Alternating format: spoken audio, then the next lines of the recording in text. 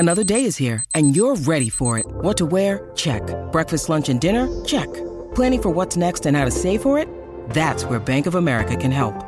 For your financial to-dos, Bank of America has experts ready to help get you closer to your goals. Get started at one of our local financial centers or 24/7 in our mobile banking app. Find a location near you at bankofamerica.com/talktous. What would you like the power to do? Mobile banking requires downloading the app and is only available for select devices. Message and data rates may apply. Bank of America N.A., member FDIC. Hey everyone.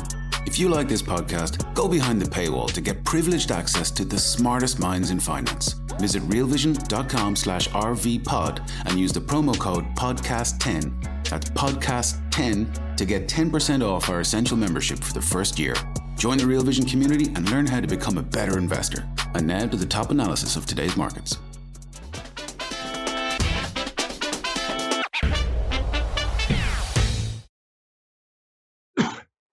Is it time to evacuate Soft Landing Island? Hi, everyone. Welcome to the Real Vision Daily Briefing. With me today is Jim Bianco, president of Bianco Research. Hi, Jim.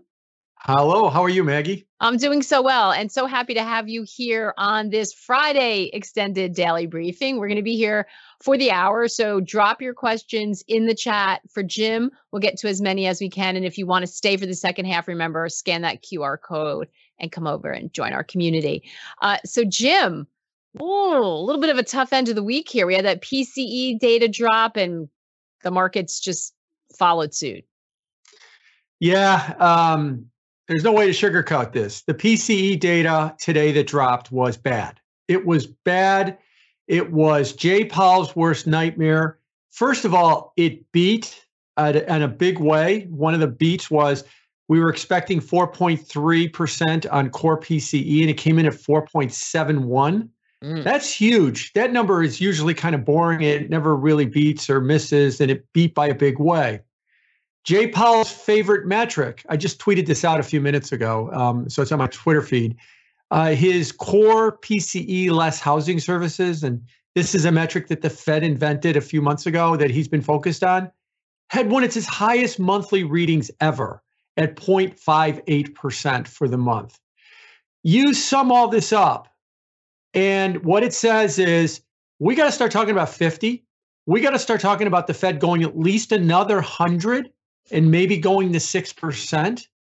And that's what I think you're seeing the cold slap in the face in the markets in the last week or two, and especially today, is we're pivoting towards more rate hikes is what we're pivoting towards, not pivoting towards ending. And that reality is now finally starting to sink in. Yeah, and that's a tough reality. In fact, G on our chat just said, need a bourbon for this. I think that kind of feels about You better right. hurry with that bourbon. It's going to be more expensive next week, according to the inflation data. That's right. So is a 50 basis point hike priced in yet? About the 33% or so is priced in. But if you look at the way that the market is pricing, it's got basically 4 hikes priced in over the next 3 meetings. So one of those meetings, it's kind of looking like it's going to be a 50 basis point hike. And we're looking at by summer, 550 to 575 in the funds rate. And if you look out at the SOFR options and you look at the 94 strikes, which is a 6% interest rate, they've been exploding in open interest. So they're even starting to price in. They're not at 50% yet, but they're getting there. A 6% funds rate by, say, by Labor Day. And remember, we're at 450 to 475 right now. So that's 125 basis points more, 5 more 25 basis point rate hikes. At a time when 3 weeks ago, the market was thinking there might not be another rate hike. We might be all done with the entire cycle and everybody load up on ARK and here we go with all the tech stocks again. And that is all completely reversed in just the last 3 weeks. You're so right. I mean, that is a big change in sentiment. So if we look at this, we were talking about the PCE today, but as you pointed out, this has been happening in January, has, repeatedly seen the data coming in above expectation. Is January the trend? Is that truly what's happening? Or is there any chance it's an outlier? Do you expect to see this kind of strength carry over to February? Well, yes, and I do expect the strength to carry over into February. By the way, just to say it wasn't an outlier, I think the consensus among some economists and Fed watchers was if Jay Powell could have gone into a time machine 1 month ahead and was at that, go back to that meeting on February 1st, and he would have told his colleagues 517,000 on jobs, beat on CPI, 0.58 on core services less housing, a core PC less housing services, they would have hiked 50 basis points 3 weeks ago. I think that the market kind of understands that the only reason they didn't do it is they didn't see the data that we saw in January. February, there's a highly seasonal factor in weather in the winter. February has been unseasonably warm, especially where you are in the Northeast. I think, all the way up New England and stuff is setting new records for the warmest February ever. Construction is going to be higher than normal during the month of February. At least brick and mortar retail sales, people are going to be able to get out of the house. It's not 18 degrees and snowing like we expect in February most of the time up in the northern hemispheres. And so you could actually see some kind of an acceleration primarily because of weather into February as well. There'll be a big debate whether or not it's weather driven or it's organically driven. But the fact is, if you're looking for the data to slow, the weather's not working in your favor right now. And it might, and there's a strong seasonal pattern between the weather and retail sales. So you could see a big spurt in retail sales as well. Wow. And University of Michigan consumer sentiment was also a little bit higher than expected today. So is your sense that this is demand driven, what we're seeing? Or is it supply issues that, I'm not saying supply chain disruptions or transit or anything like that, but is this supply driven or is this demand or both?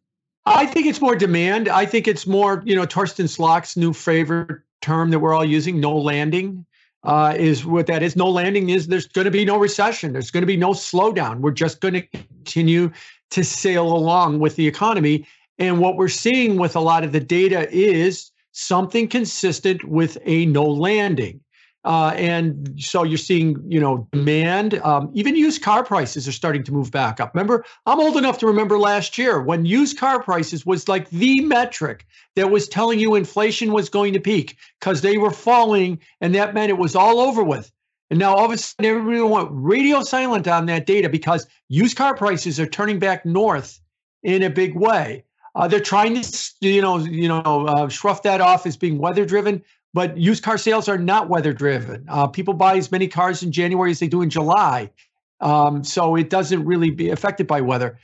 That is all demand driven is what that is. And that is all part of that no landing scenario. Or as I like to say, the problem with the economy right now is there is no problem with the economy. And that means that this inflation data that we're seeing is worrisome to the Fed. And the Fed feels like they're not even at sufficiently restrictive, that they're not even at a point where you would say that they've raised rates enough that they've broken something or damaged the economy and that they're looking that they're going to have to keep going from here. That is a really sobering. So we asked the question. Yeah, I'm going to get everybody drinking bourbon here today. Yeah, exactly. I bartender, we asked the question at the top because we saw you retweeted. There was, some stuff going around Twitter about Soft Landing Island being the most crowded island in the world. And we asked, is it time to evacuate? Are people moving away from that scenario? And if so, are they all running toward no landing? Because clearly the Fed is going to make sure that that doesn't happen, right? Yes, I think that they are leaving Soft Landing Island. To quote the Tragically Hip, it's stinking, and I got to get out of here. And so they've got to leave as quickly as they can. And I think they are going to no landing scenario. And what no landing scenario means, of course, is there is no backing off on the inflation data, and that is because really everything starts with the inflation data. And I had been an advocate, going back almost a year now, that said, look, somewhere in 2022, in the middle of the year, inflation data is going to peak. And everybody's going to make a big deal about that. And I always said that that's going to be actually not that important. It's going to peak because we're not going to stay at 9% forever. And it did. And I said, well, what is more important is it going to get all the way back to 2 on its own without a collapse in the economy to push it down to 2? And more now, people are leaving soft landing island saying, because no, it's not getting back to 2. And then when we get to the second half of the year, we could even start to see the inflation rate accelerate back up again, because the base effects that we like to talk about, we're dropping off 0.7 for February's data, 1% for March's data. So if those monthly numbers coming below that, the year-over-year number continues to go down. By the time you get to July, you're dropping off 0 and you're dropping off 0.2. And then all of a sudden, if you get a 0.3 or 0.4 there, you start pushing the data back up. So I think really the whole idea with no landing is no backing off of inflation, no 2% inflation. And like I said, Jay Powell and his colleagues are going to look around and go, you know what? We raised rates 500 basis points and everybody has been calling for a recession. Remember, Bloomberg had 100% chance that we were going to have a recession because, what was predicated on that? Well, the Fed raised rates 500 basis points. That's got to hurt, right? And Jay and his friends are going to say, no, 500 basis points hasn't done anything. So maybe we just got to go another 100. And then see if it does something. And if it doesn't do that, we still might not stop. And that is the problem with leaving soft landing island. Because if you leave it, what you're also doing is you're also saying that the inflation problem is going to persist. Yeah, that's a difficult scenario. Hey, everyone, we're going to take a quick break right now to hear a word from our partners. We'll be right back with more of the day's top analysis on the Real Vision Daily Briefing. When you need mealtime inspiration, it's worth shopping Kroger, where you'll find over 30,000 mouth-watering choices that excite your inner foodie. And no matter what tasty choice you make, you'll enjoy our everyday low prices, plus extra ways to save, like digital coupons worth over $600 each week. You can also save up to $1 off per gallon at the pump with fuel points. More savings and more inspiring flavors make shopping Kroger worth it every time. Kroger, fresh for everyone. Fuel restrictions apply. Just going to pause this conversation for 1 second and address the fact that there are lots of issues. We see what you're saying. Jim and I used to each other, but some people are having technical issues. There's buffering and all sorts of stuff going on. We apologize for that. You can be sure the folks in the background are working hard to figure out what's going on. There's new systems that were put in place, so I'm sure it has something to do with that. It's Janet Yellen. She doesn't want this message out. Exactly. We're being censored. But we will work on that. So bear with us. So Jim, why are we seeing a situation where all of this tightening so far, and remember, they're not just raising rates, they are doing QT. I mean, they're doing compared to the balance sheet, the amount you might argue is small, but why isn't it working yet? I mean, it's maybe too obvious a question, but what's going on? Why isn't it working? Yeah, no, it's a very good question, and it drives at the heart of everything right now. I like to use the fancy term, this is a post-COVID economy. All right, what does that mean? What that means is, a corollary to that is you've heard everybody say, boy, this is uncertain and it's confounding the economy and it's not behaving like we should. Yes. Because all the rules from 2019 and before on how the economy is supposed to behave and how labor is supposed to react to certain inputs don't apply anymore. We did something extraordinary in 2022, which is going to define the economy for the rest of our life. We shut it down, the global economy, and then we restarted it. And on that restart, it is not the same. Now, I'm not saying it's dystopian. I'm not saying it's worse. I'm saying it's a banana. It's no longer an orange. And quit waiting for an orange when you've got a banana. So, they're kind of equal to each other, but they're different. So this economy is a much different economy than we've seen before. Case in point, in the 1880s, we had the rise of unionization, and we had the call for an 8-hour workday, 5-day work week. And that culminated, actually, I'm from Chicago, at the Haymarket Square riots, which are celebrated as the May Day celebration, when we finally instituted 8 hours a day, 5 days a week as the workday. That was the case for 150 years. And we did something extraordinary in 2020. We pretty much ended that. We now have remote work. We now have a different type of work. that is just one of many things that says that is a tectonic change in the economy. So what we're seeing in the economy, we have to start with forget waiting for 2019 to return. It's not going to return. Start understanding this new economy. And I've argued this new economy comes with a lot of imbalances. And those imbalances are leading to persistently high inflation. And we have that. It's being understood to be that. And we're going to continue with that until we restructure for the post-COVID economy, which will take time and which will take money in order to restructure that economy. Once we get past all that, then we could start talking about a return to 2% inflation and kind of something that looks more like 2019. But this is many, many years in the making, and this is a tectonic shift. Instead of understanding that that's what we should be doing, and I've said this before on this venue, we argue whether or not that's indeed the case at all. Stephen Ross, who owns Related, is still out there saying, oh, everybody's going to come back to Hudson Yards just like it was 2018. And he owns the Miami Dolphins. They're going to make the playoffs too. Yeah, everybody can wish for, fantasies and stuff, but that's going to not be the case as we go forward. I think we need to understand this is a much different economy. And with it, we've got imbalances. One of them was the supply chain. That is sort of been resolved, but that's only about 20% of inflation. 80% of inflation is non-durables, which mostly comes from the US, it isn't supply chain driven, and 60% of inflation, or that's 20% of inflation as well, and 60% of inflation is services. And services are now starting to show imbalances.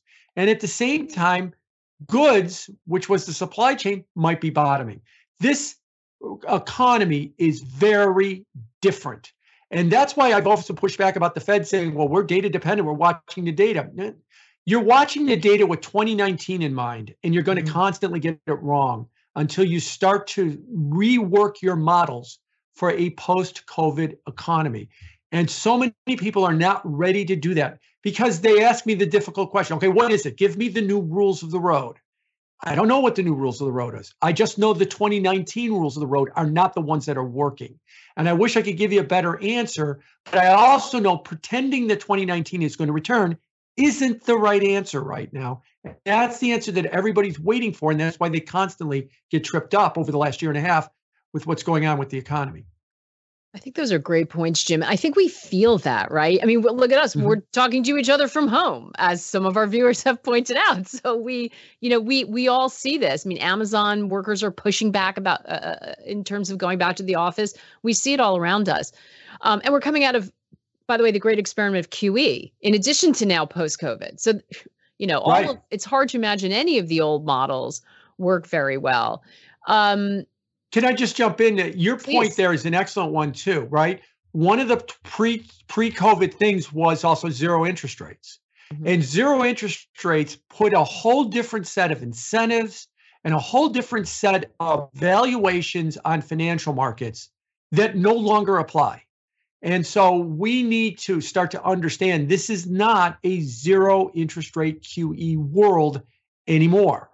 And the biggest change in that is the bond market, right? The bond market's total return in 2022 was the worst ever recorded. And the bond market so far this year is not doing a whole lot better right now. And so that also needs to be understood too. Well, the stock, this whole idea that we're going to have a recession in the first half of the year, the Fed's going to panic, they're going to cut rates to zero. That's the 2019 model. That's the 2019 model. Please come back to 0% interest rates. Well, if you give me 1% inflation for a year, then maybe we could talk about going back to zero on interest rates. But instead, you're giving me 0.5% inflation a month, which is what we just found out today with PCE. You're not going to get anywhere near sub-zero. In fact, you're not even going to even see 4.5 hold at the rate we're going right now, that interest rates are going to continue to go higher. The 2-year note today, by the way, went above 4.80, 4.8%, and that's a new 16-year high. So it's made its new high for the cycle today. So it is not showing any signs of slowing down either. Wow, a 16-year high. I mean, that's incredible. We have you talked about sort of repricing for that reality. We're going to dive in depth a little bit of bonds in the second half, in credit risk. But in terms of stocks, what kind of repricing are we talking about there? Because yes, we have a sell-off today, but it's still very orderly. It's 2%. 925 asking, how bad could that get? Well, I think, I want to dust off an old concept and apply it. And other people have done this too. And that's the duration of a stock, a growth stock, something that's in the NASDAQ 100, something ARK would buy. Those big growth stocks don't make a lot of money now, or maybe they even lose money now. But in 10 years, we expect them to make tons of money. Think Tesla, think Zoom, think, those kind of stocks. And so when interest rates go up, that huge amount of money we expect because of their growth rate in 10 years, discounted back, is worth a lot less. And that's why when interest rates go up, you see that these high growth stocks dominated by technology are getting crushed. Now, if you go to the other side of the equation, the low duration stocks, those are companies that are making money today. They don't care too much about how much growth they're going to have. That'd be an energy company, an industrial, a consumer non-cyclical company would be in there too, maybe a basic materials company. Those companies on a relative scale are doing better. Now, not in the first month of the year, January and into early February, because we were all on soft landing island. We were all on this idea that the Fed was going to stop raising rates and pivot, and that was going to benefit those long duration companies. And we zoomed up. I think ARK had its best month in January in history. It was up like 25% or something. And now we're starting to deflate that because we're starting to realize all of that talk about rising interest rates or falling interest rates is giving way to rising interest rates. So that's why when it comes to the stock market, this is bad news for the growth companies. So if you want to trade out of, anything that's in the non-profitable tech sector and you want to buy Procter & Gamble, that's probably a good trade, but a lot of people don't want to do that trade because it sounds boring. Well, you can make money or you can have excitement, but it seems like you can't have both right now in this market. And you're going to have to pick which one you'd rather have. And unfortunately, people would rather have excitement and trade zero DTE options than actually trade the companies that are making money today and, and see them go up. And the last thought for you on this, you could see this starting to filter into the technology companies because investors are tapping the Amazons and tapping the Teslas on the shoulder and say, I need you to start making money this quarter. This quarter. I don't need you to give me a story about how great 2026 is going to be. I need you to make money now. And the only way they can start making money now is let's just fire 20,000 people. Or if we're the case of Twitter, let's get rid of 2/3 of the staff. And so you're seeing these mass layoffs because they have to get the profitability ASAP. They no longer have the luxury of overhiring, having way too many people. If you ever watched the show on HBO, Silicon Valley, putting all the dead weight up on the roof where they barbecue all day long because we don't know what to do with them. Got to get rid of all those people because we need to make money now. That's new for a lot of these tech companies. They've never been under profitability pressure until now. And that's because the environment is changing. We're going to take another quick break to hear a word from our partners. We'll be right back with more of the day's top analysis on the Real Vision Daily Briefing. Yeah. So we had a lot of people talking about that rotation to value or defense, or I like calling it low duration. I think that it encapsulates a lot more. That was supposed to happen. And then people anticipating that, as you said, didn't really pan out in January. Can the market hold up if you just see a rotation? Or if we're in this environment, does it push the whole thing down? Do we see the S&P retest those lows, maybe go below them? I mean, how bad could it get? Well, first of all, that rotation did work for most of 22. It stopped working in January as we got all excited about pivot and ending in rate cuts. And now I think we're going to rotate back to it. The problem, the last I looked at the market, if you look at this year, over half of the gains in the S&P has been, and I've tweeted this out a couple of times over the last few weeks, have been from 8 stocks. The FANG stocks plus Microsoft, NVIDIA, and Tesla. Those 8 companies are over half the gain in the stock market. The other half of the, or less than half the gain, about 40% of the gain, is the other 492 companies in the S&P. So yeah, if you're going to rotate out of those companies, those 492, they've really done a whole lot of nothing this year. They're just barely above zero. And all the gain that you see in the S&P is what's left of those 8 companies that rallied huge in January, which have been giving it back in February. Now, if we go forward from here and the Fed continues to raise rates, those 492 companies might, hover around zero or go down a little bit. But those 8 companies, and by the way, those 8 companies are 25% of the S&P 500, just 8 companies.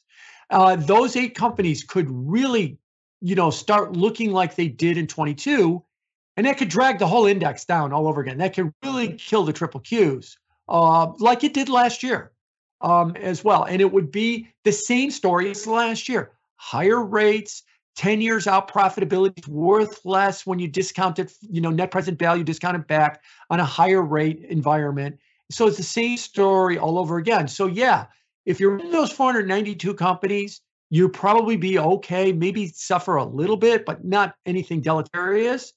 But if you still want to hang out there, in the Teslas and the NVIDIAs and the rest of the FANGs, and the interest rates go up, inflation stays a problem, they're going to take it out on you unmercifully. I think that that's really the environment. Where am I wrong? If interest rates don't go up at this point, if they wind up, peaking here, but the only way I could see them peaking here is some serious signs that the economy is slowing and or inflation is slowing.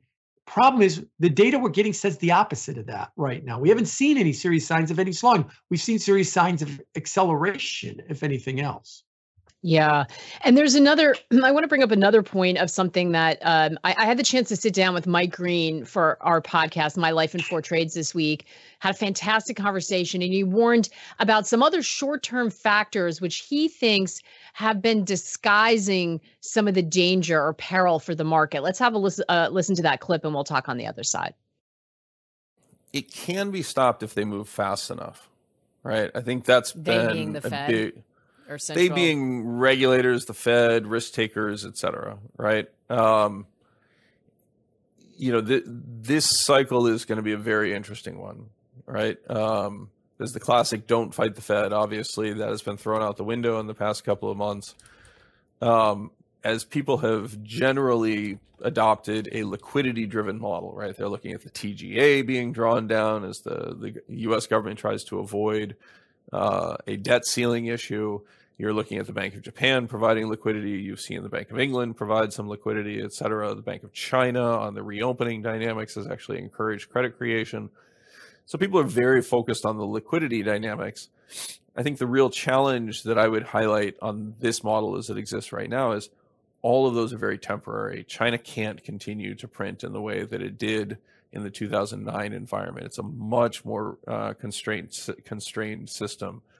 We're already seeing the Bank of Japan be forced to accept and deal with potentially higher interest rates.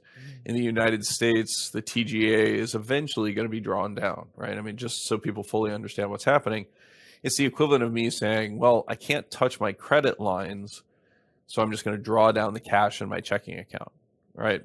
Feels like everything's totally normal. And in economic terms, I'm just not sterilizing the cash that I'm contributing into the economy. Behaviorally, that leads people to conclude things must be better. And as prices are going higher, we're seeing the short covering and everything else. This looks a lot like the aftermath of the 2001 terrorist events, right? Where you had that very strong rally in the aftermath of it, in which everything basically moved as we headed towards the recession that everybody thought at that point wasn't coming. And that, again, fantastic conversation. You can see the whole interview is dropping on Monday. You can scan the QR code in order to get that. But really, I know a lot of people follow Mike, and a lot of you, our viewers, listen to him when he's on RV. Great mind. And it's really fun to figure out, sort of hear about how he got started and his thinking behind some of his best and worst trades. So I know you're going to like it. Jim, that is an interesting concept that we've heard about, liquidity. Yeah, it definitely is. I look forward to talking about it in the second half. Mikey, you're right. He's a great mind. And if you're not following Professor Plum, you should be following Professor Plum. He's got brilliant and very insightful things to say. And I'll just make a quick comment about, look, Mike is dressed like me. I'm in Chicago and it's 25 degrees and he's in Marin County. So I guess it must be 55 degrees, which is why he's dressed like everybody's dressed in Chicago. If the Northeast is making warm record temperatures somewhere, weather cyclical, it's got to be cold. So I guess we found out where it's cold. It's cold in Marin County. That's another takeaway from this. That's exactly right. Which Mike's not long for. He dropped some news on his geography, his future geography as well. So tune in and listen for that. Well, you better buy a Canadian down coat if you can't handle 55 degrees. Exactly. I can tell you he's not moving to the Michigan or Wisconsin. We're in Minnesota where they're having a lot of cold weather.